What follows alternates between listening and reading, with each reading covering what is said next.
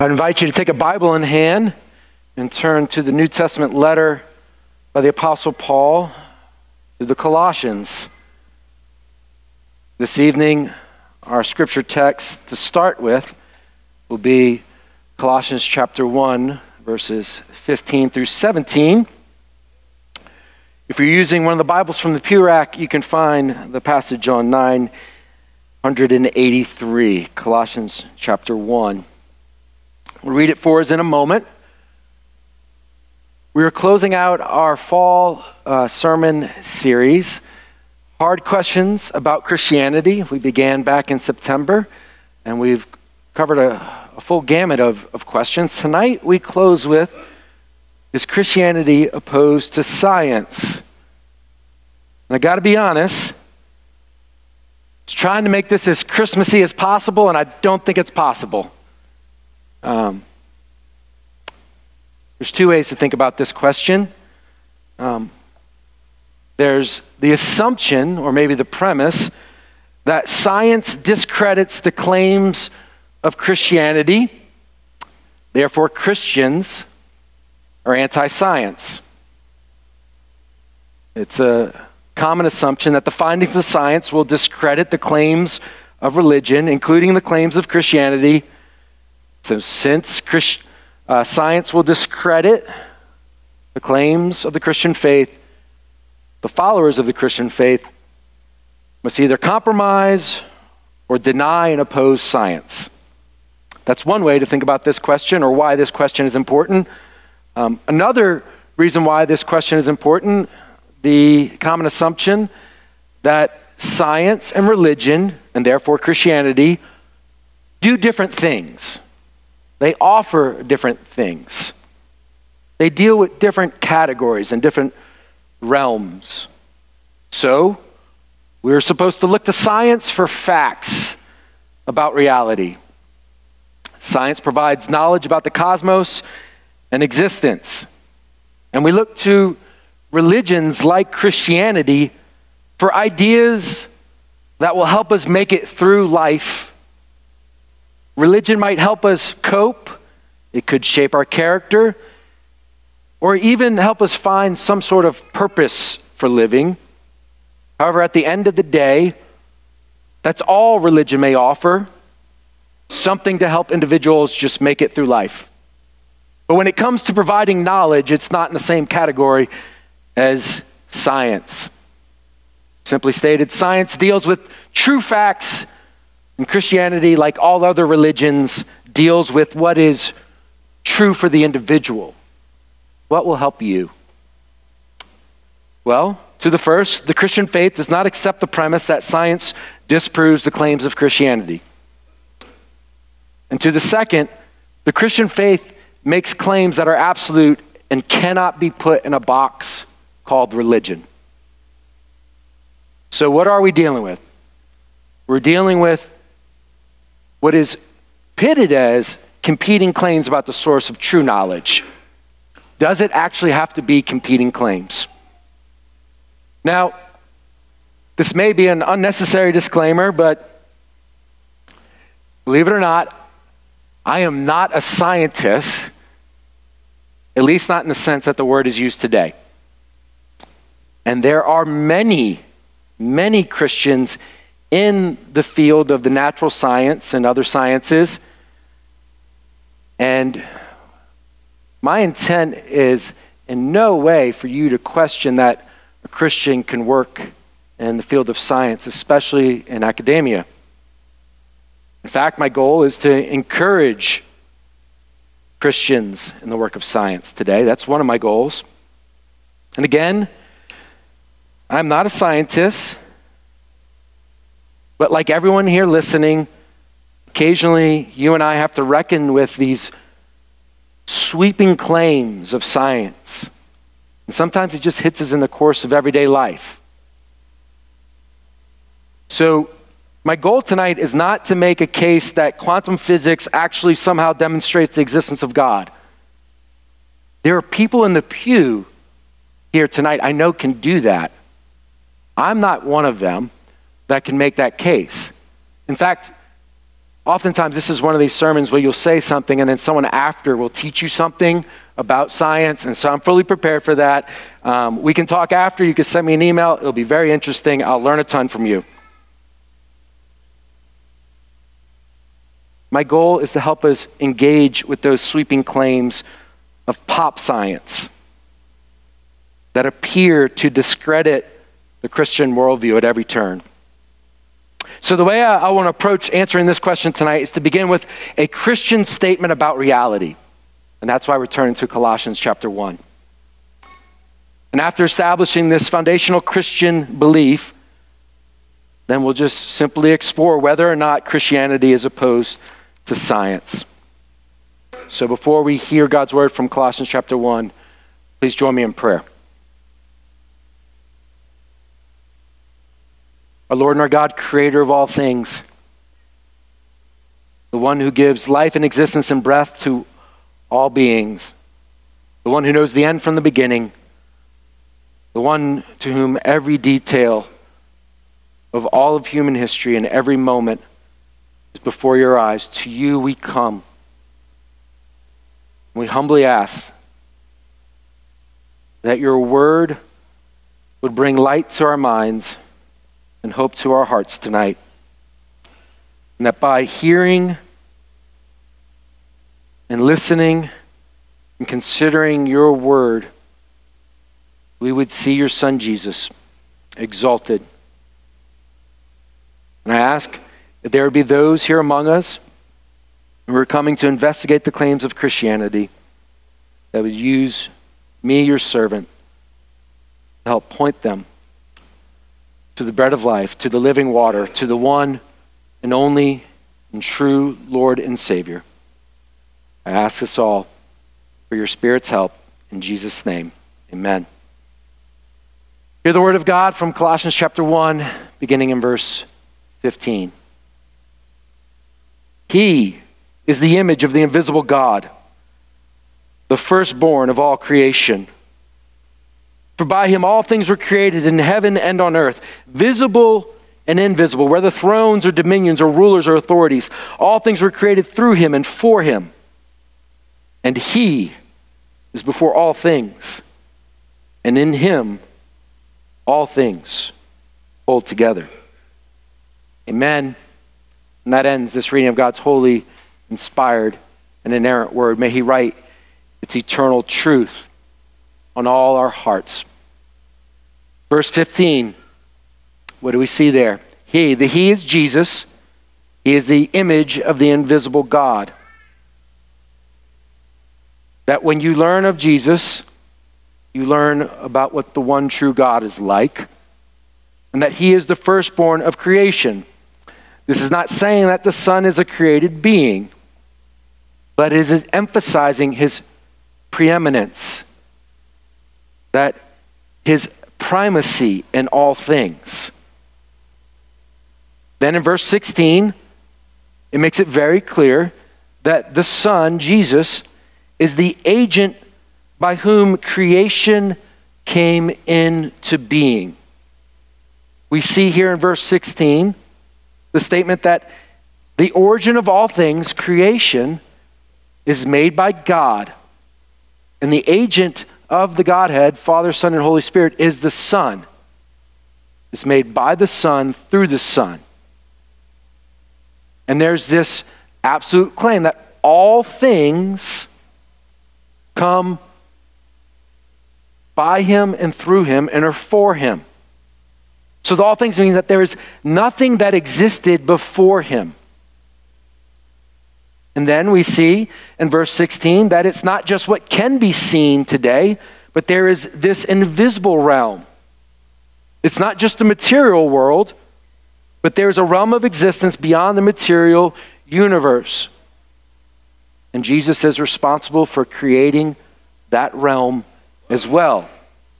Both what is seen and what is unseen is under the creative power of Jesus, the Son of God, and it is all subject to his lordship. So here, in verse 16, we see the purpose of creation. It is for the Son. so that the eternally begotten Son would reign over the creation for his worship, for his enjoyment, for the revelation of his glory. In summation of verse 16, he brings everything into existence, and he is its goal and purpose. In verse 17, it says that Jesus is before all things.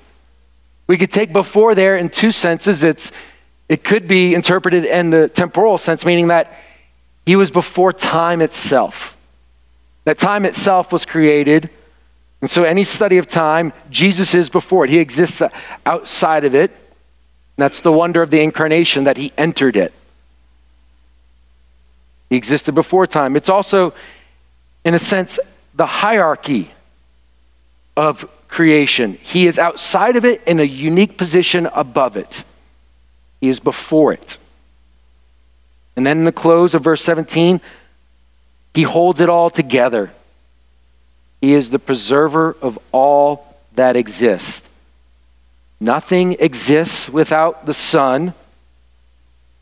It is only the triune God that is self-sustaining. Nothing that is created sustains itself.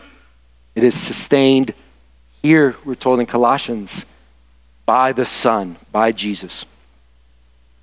So drawing on a conclusion from this passage, William Hendrickson put it this way: the so-called laws of nature have no independent existence. They are expressions of his will. Because he delights in order and not in confusion, it is possible to speak of laws. Think about the created world. Just not even going into the spiritual realm, the immaterial world. The Bible gives us glimpses into that in the book of Daniel and Revelation and in other places, but just dealing with the created world and what we can observe. You know, we're coming into the time of year of the grays here in mid-Michigan where we don't get to see the sun. It's quite amazing that the sun can be blocked out by clouds because the sun is huge. The sun is over 7 million miles in circumference. How big is that? Well, it would take 109 Earths to go across the face of the sun. So the sun, it's the biggest star in our solar system. But our solar system is just part of the Milky Way galaxy. And in that galaxy, the sun is a medium-sized star among what is estimated to be billions of stars. And then our galaxy is estimated to be just one of 100 billion galaxies. That's a lot of big numbers. Here's another big number for you. 4,500. 4,500. 4,500 species of cockroaches in the world. Did you know that? Now, one of the great things about living, at least in this part of Michigan, unlike where I was raised in the South, I've never seen a cockroach in my home once in Michigan. To God be the glory. Amen. Our brother's lived in North Carolina. He knows in the South, and they fly. The cockroaches fly. Anyways, they're pests. But don't worry, scientists say that of those 4,500 species of cockroaches, only 30 of them are actually pests. I would consider them all pests.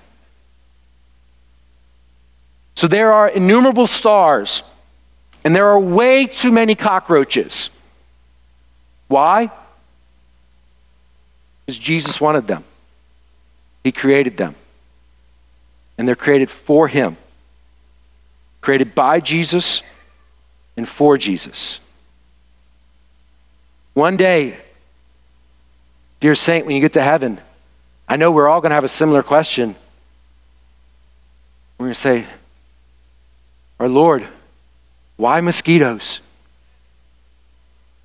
And he's going to have an answer. It's going to be for his glory. And he'll explain. Here's the Christian statement about reality. Where did the cosmos come from? God created it. And specifically, the sun is the agent of creation. Why does the cosmos exist? for the glory of God, specifically for the praise of Jesus. So, is Christianity opposed to science? And you're going to think I cheated on this answer, but I didn't, and I'll explain it. The answer is no, and the answer is yes.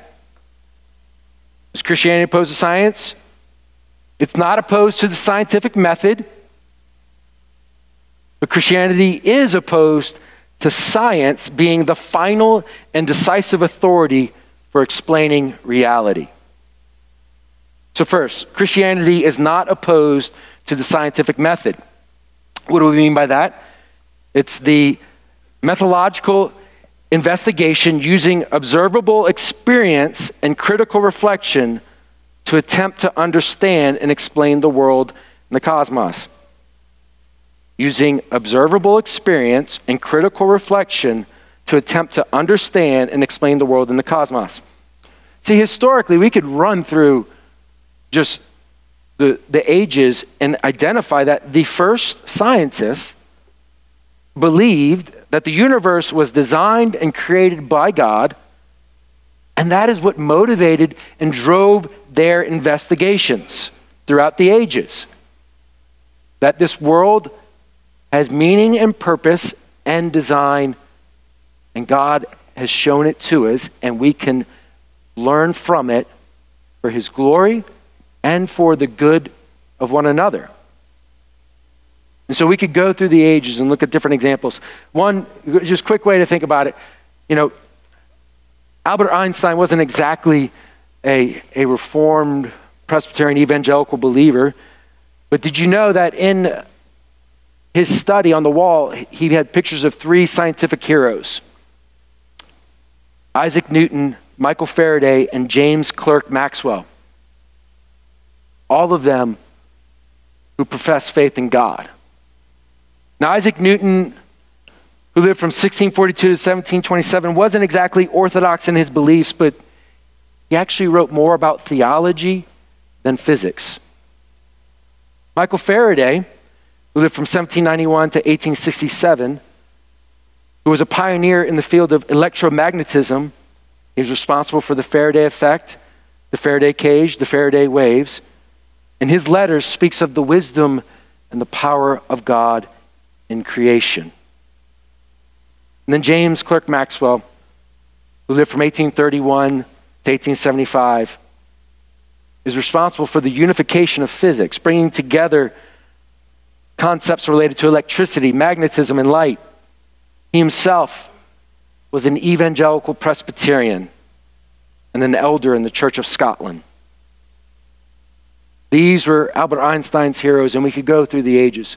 It's not hard, actually, to discover even current contemporary scientists at places like MIT, Harvard, and the leading universities.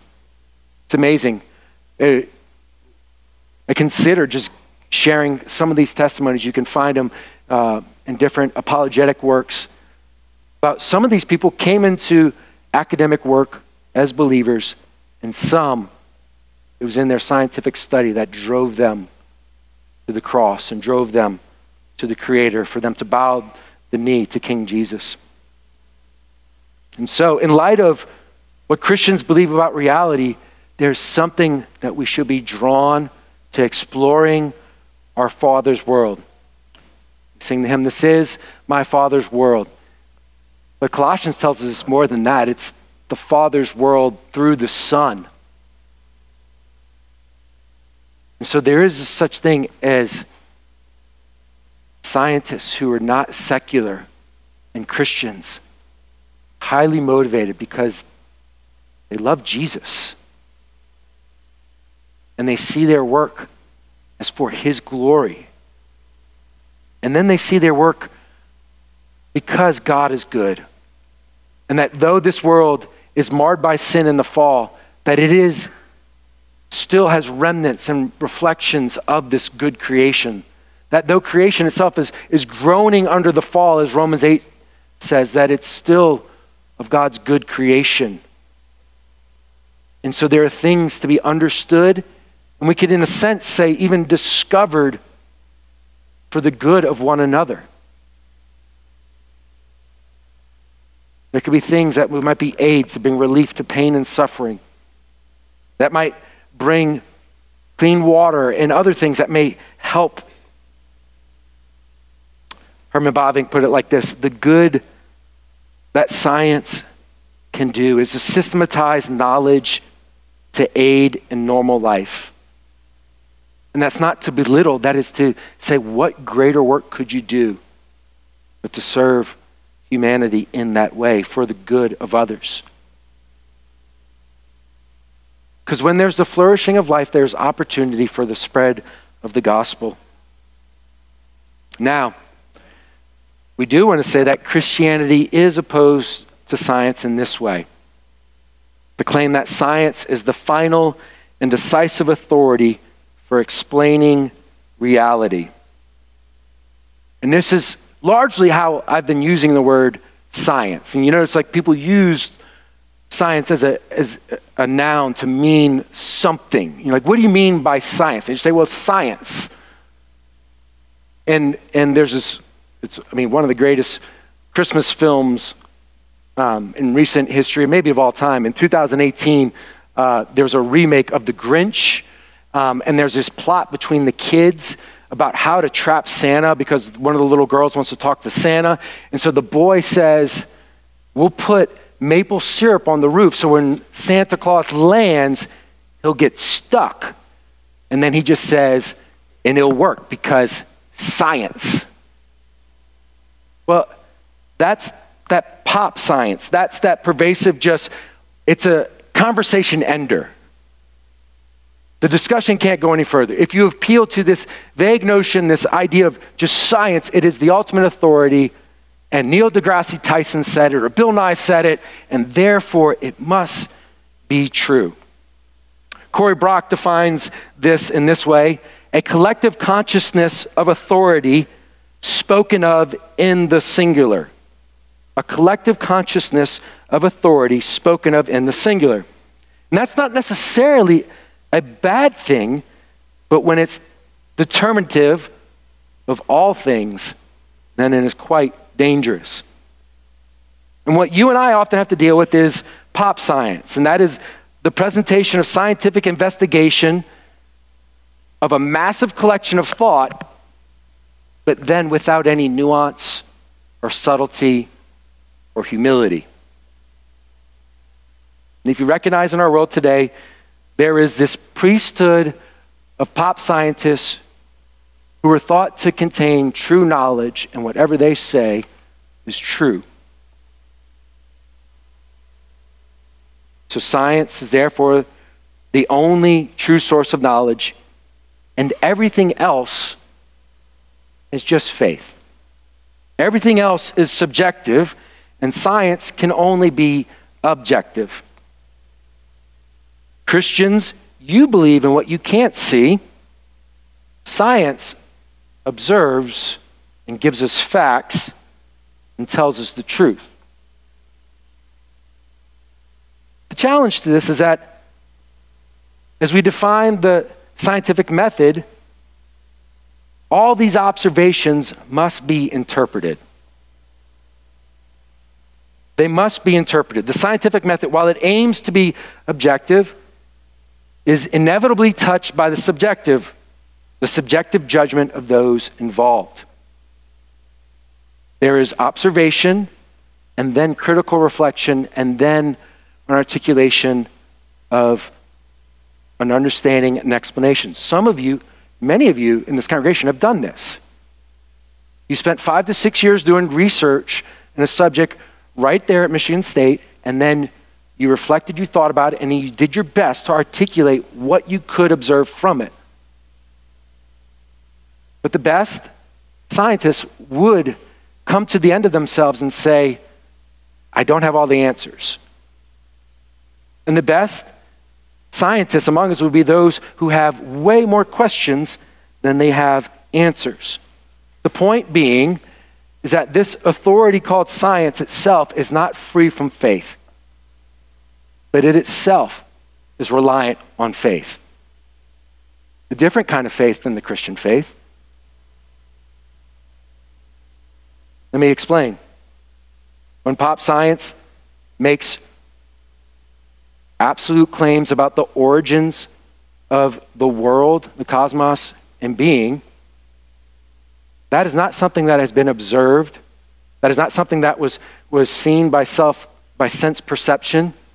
It's a statement of faith.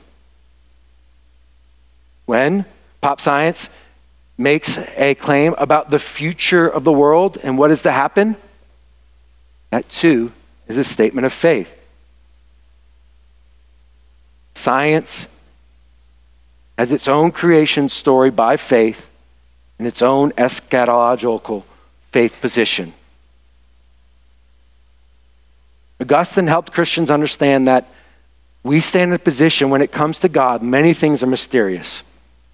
And we come to God with faith seeking understanding. But in some sense, every person walking on the earth operates that way. Just what is your faith in? Faith seeking understanding is how each person lives. And so here we do have a conflict. There is a Christian understanding of the source of knowledge, and there's a conflicting claim, quite often by pop science, about the true source of knowledge. The Christian understands that everything that can be observed and that can be identified and can be looked at, it's part of God's revelation. That everything that has existed and will exist is bearing the marks of its creator. We call this general revelation. I remind you, if you're familiar with it, of a passage that tells us of this. Psalm 19. The heavens declare the glory of God, and the sky above proclaims his handiwork. Day to day pours out speech, and night to night reveals knowledge. God has revealed knowledge, and he has done so through his creation. But the source of knowledge is not creation itself. It is ultimately God. And so, for you if you're a Christian and you're working in the field of science, you're working in the field of revelation. God's revelation, his general revelation of his being, his wisdom, his power. It is all around us. And as you study that, that is true knowledge that you can come to, but understand the source is ultimately God. It is real and true knowledge. It's been said, and we can affirm it, that all truth is God's truth. But we need to be careful with statements like that because we're involved and we're fallen. And our minds are impacted and affected and poisoned by sin. And so while all of the created order is revealing truth about God, it still has to be interpreted by fallen minds. And this is what we do with it. In Romans 1:19, for what can be known about God is plain to them because God has shown it to them. For his invisible attributes, namely his eternal power and divine nature, have been clearly perceived ever since the creation of the world and the things that have been made. So they are without excuse. For although they knew God, they did not honor him as God or give thanks to him, but they became futile in their thinking, and their foolish hearts were darkened. Claiming to be wise, they became fools and exchanged the glory of the immortal God for images resembling mortal man and birds and animals and creeping things. As beings created to be worshipers, if we observe God's general revelation apart from giving reverence and due honor to him, it results in damnable idolatry, exchanging the glory of the immortal God for images resembling mortal man and birds and animals, creeping things. But God has not left us in a fallen state. God has not left us in a state of confusion about the knowledge that he has revealed in creation. He has given us what we call special revelation. Special revelation in which he has clarified the purpose for all things, in which he has told us a way that we might know him and that we might glorify him and enjoy him forever. And God has spoken and calls out to humanity in special revelation. And it helps us see the purpose. And here in Colossians, it tells us that the purpose is Jesus. It is Jesus. You wouldn't come to that necessarily from the microscope or from the telescope. It comes to us by ways of special revelation. And so for the Christian who is wrestling with these things, my encouragement to you is this. What you must know about reality and the meaning of life has been made clear in special revelation. And would you do the hard work of making that your foundational, presuppositional idea in all that you do? See, the truth is that special revelation and general revelation will never be in conflict. It's God's truth.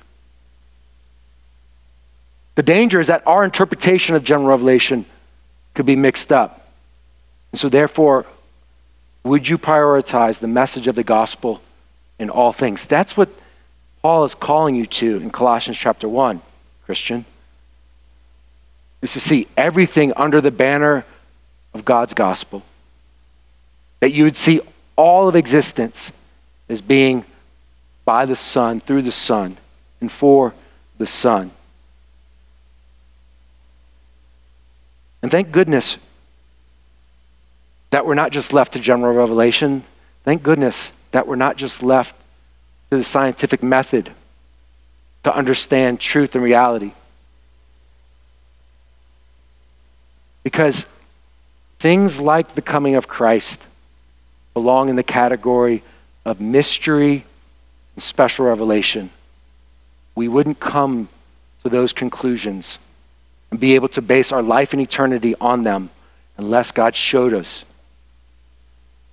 Things like Jesus, the Son of God, becoming a man, taking to himself a true body and a reasonable soul, being conceived by the power of the Holy Ghost in the womb of the Virgin Mary and born of her, yet without sin. We know how babies are made, but Jesus is unique. How do we know that? God has told us. He has revealed it by the Holy Spirit in the womb of the Virgin Mary. So hopefully you still have your Bibles open. Turn back then to Colossians. Let's finish this section here. Colossians chapter 1, verses 18 through 20.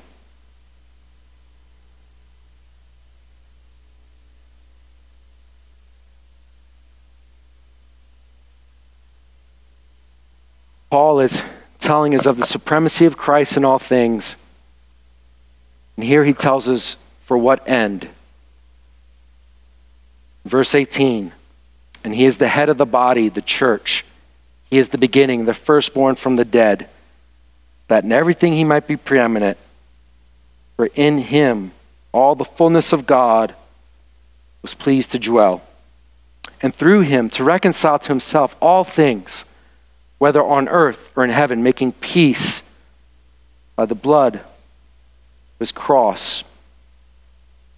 The church father Athanasius put it this way: we will begin then with the creation of the world and with God its maker. For the first fact that you must grasp is this: the renewal of creation has been wrought by the self-same Word who made it in the beginning. There is no inconsistency, therefore, between creation and salvation. Why? Because the Father has employed the same agent for both works. The affecting the salvation of the world through the same word who made it at first. So what do we do with this? I invite you to gaze upon the glory of Christ. Do so in the field of science. Do so every day. Consider way too many cockroaches and innumerable stars and all the other wonders that we could observe in God's good creation. And let it point you to the one that Colossians says it's all about. In a moment we'll sing, "Come behold the wondrous mystery and the dawning of the King.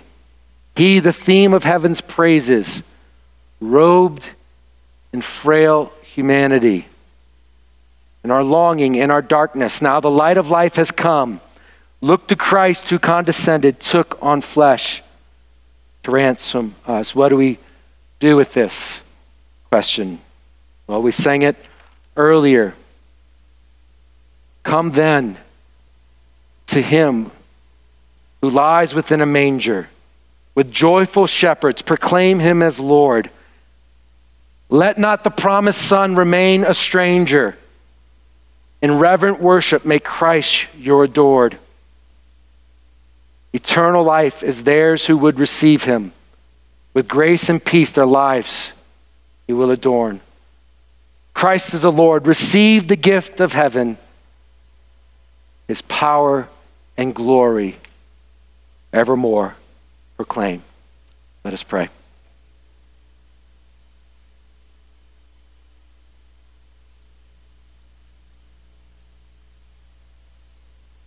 Our Heavenly Father, we thank you that you have not left us to our own imagination. We thank you that you have not left us to our own schemes to rescue humanity. That you have placed us in this world that you have created through your Son, by your Son, for your Son, in order that we might know your Son. So I pray for brothers and sisters here who work in the field of the sciences, Lord. May they do so for the glory of your Son, Jesus. May they be ambassadors for their Savior. But I pray for our young people here in this congregation, Lord, that those who will enter into fields of medicine and other studies in which we require science, Lord, that they would do so as Christ ambassadors for the good of their neighbors, and that they might serve the advance of your kingdom as we all are seeking the renewal of your creation by grace. And I pray for those who have been opposed to Christianity. Lord, would you give them eyes to see that all things are by Jesus, for Jesus, and that they would see themselves as needing Christ, that they would flee to him. I ask in Jesus' name, amen.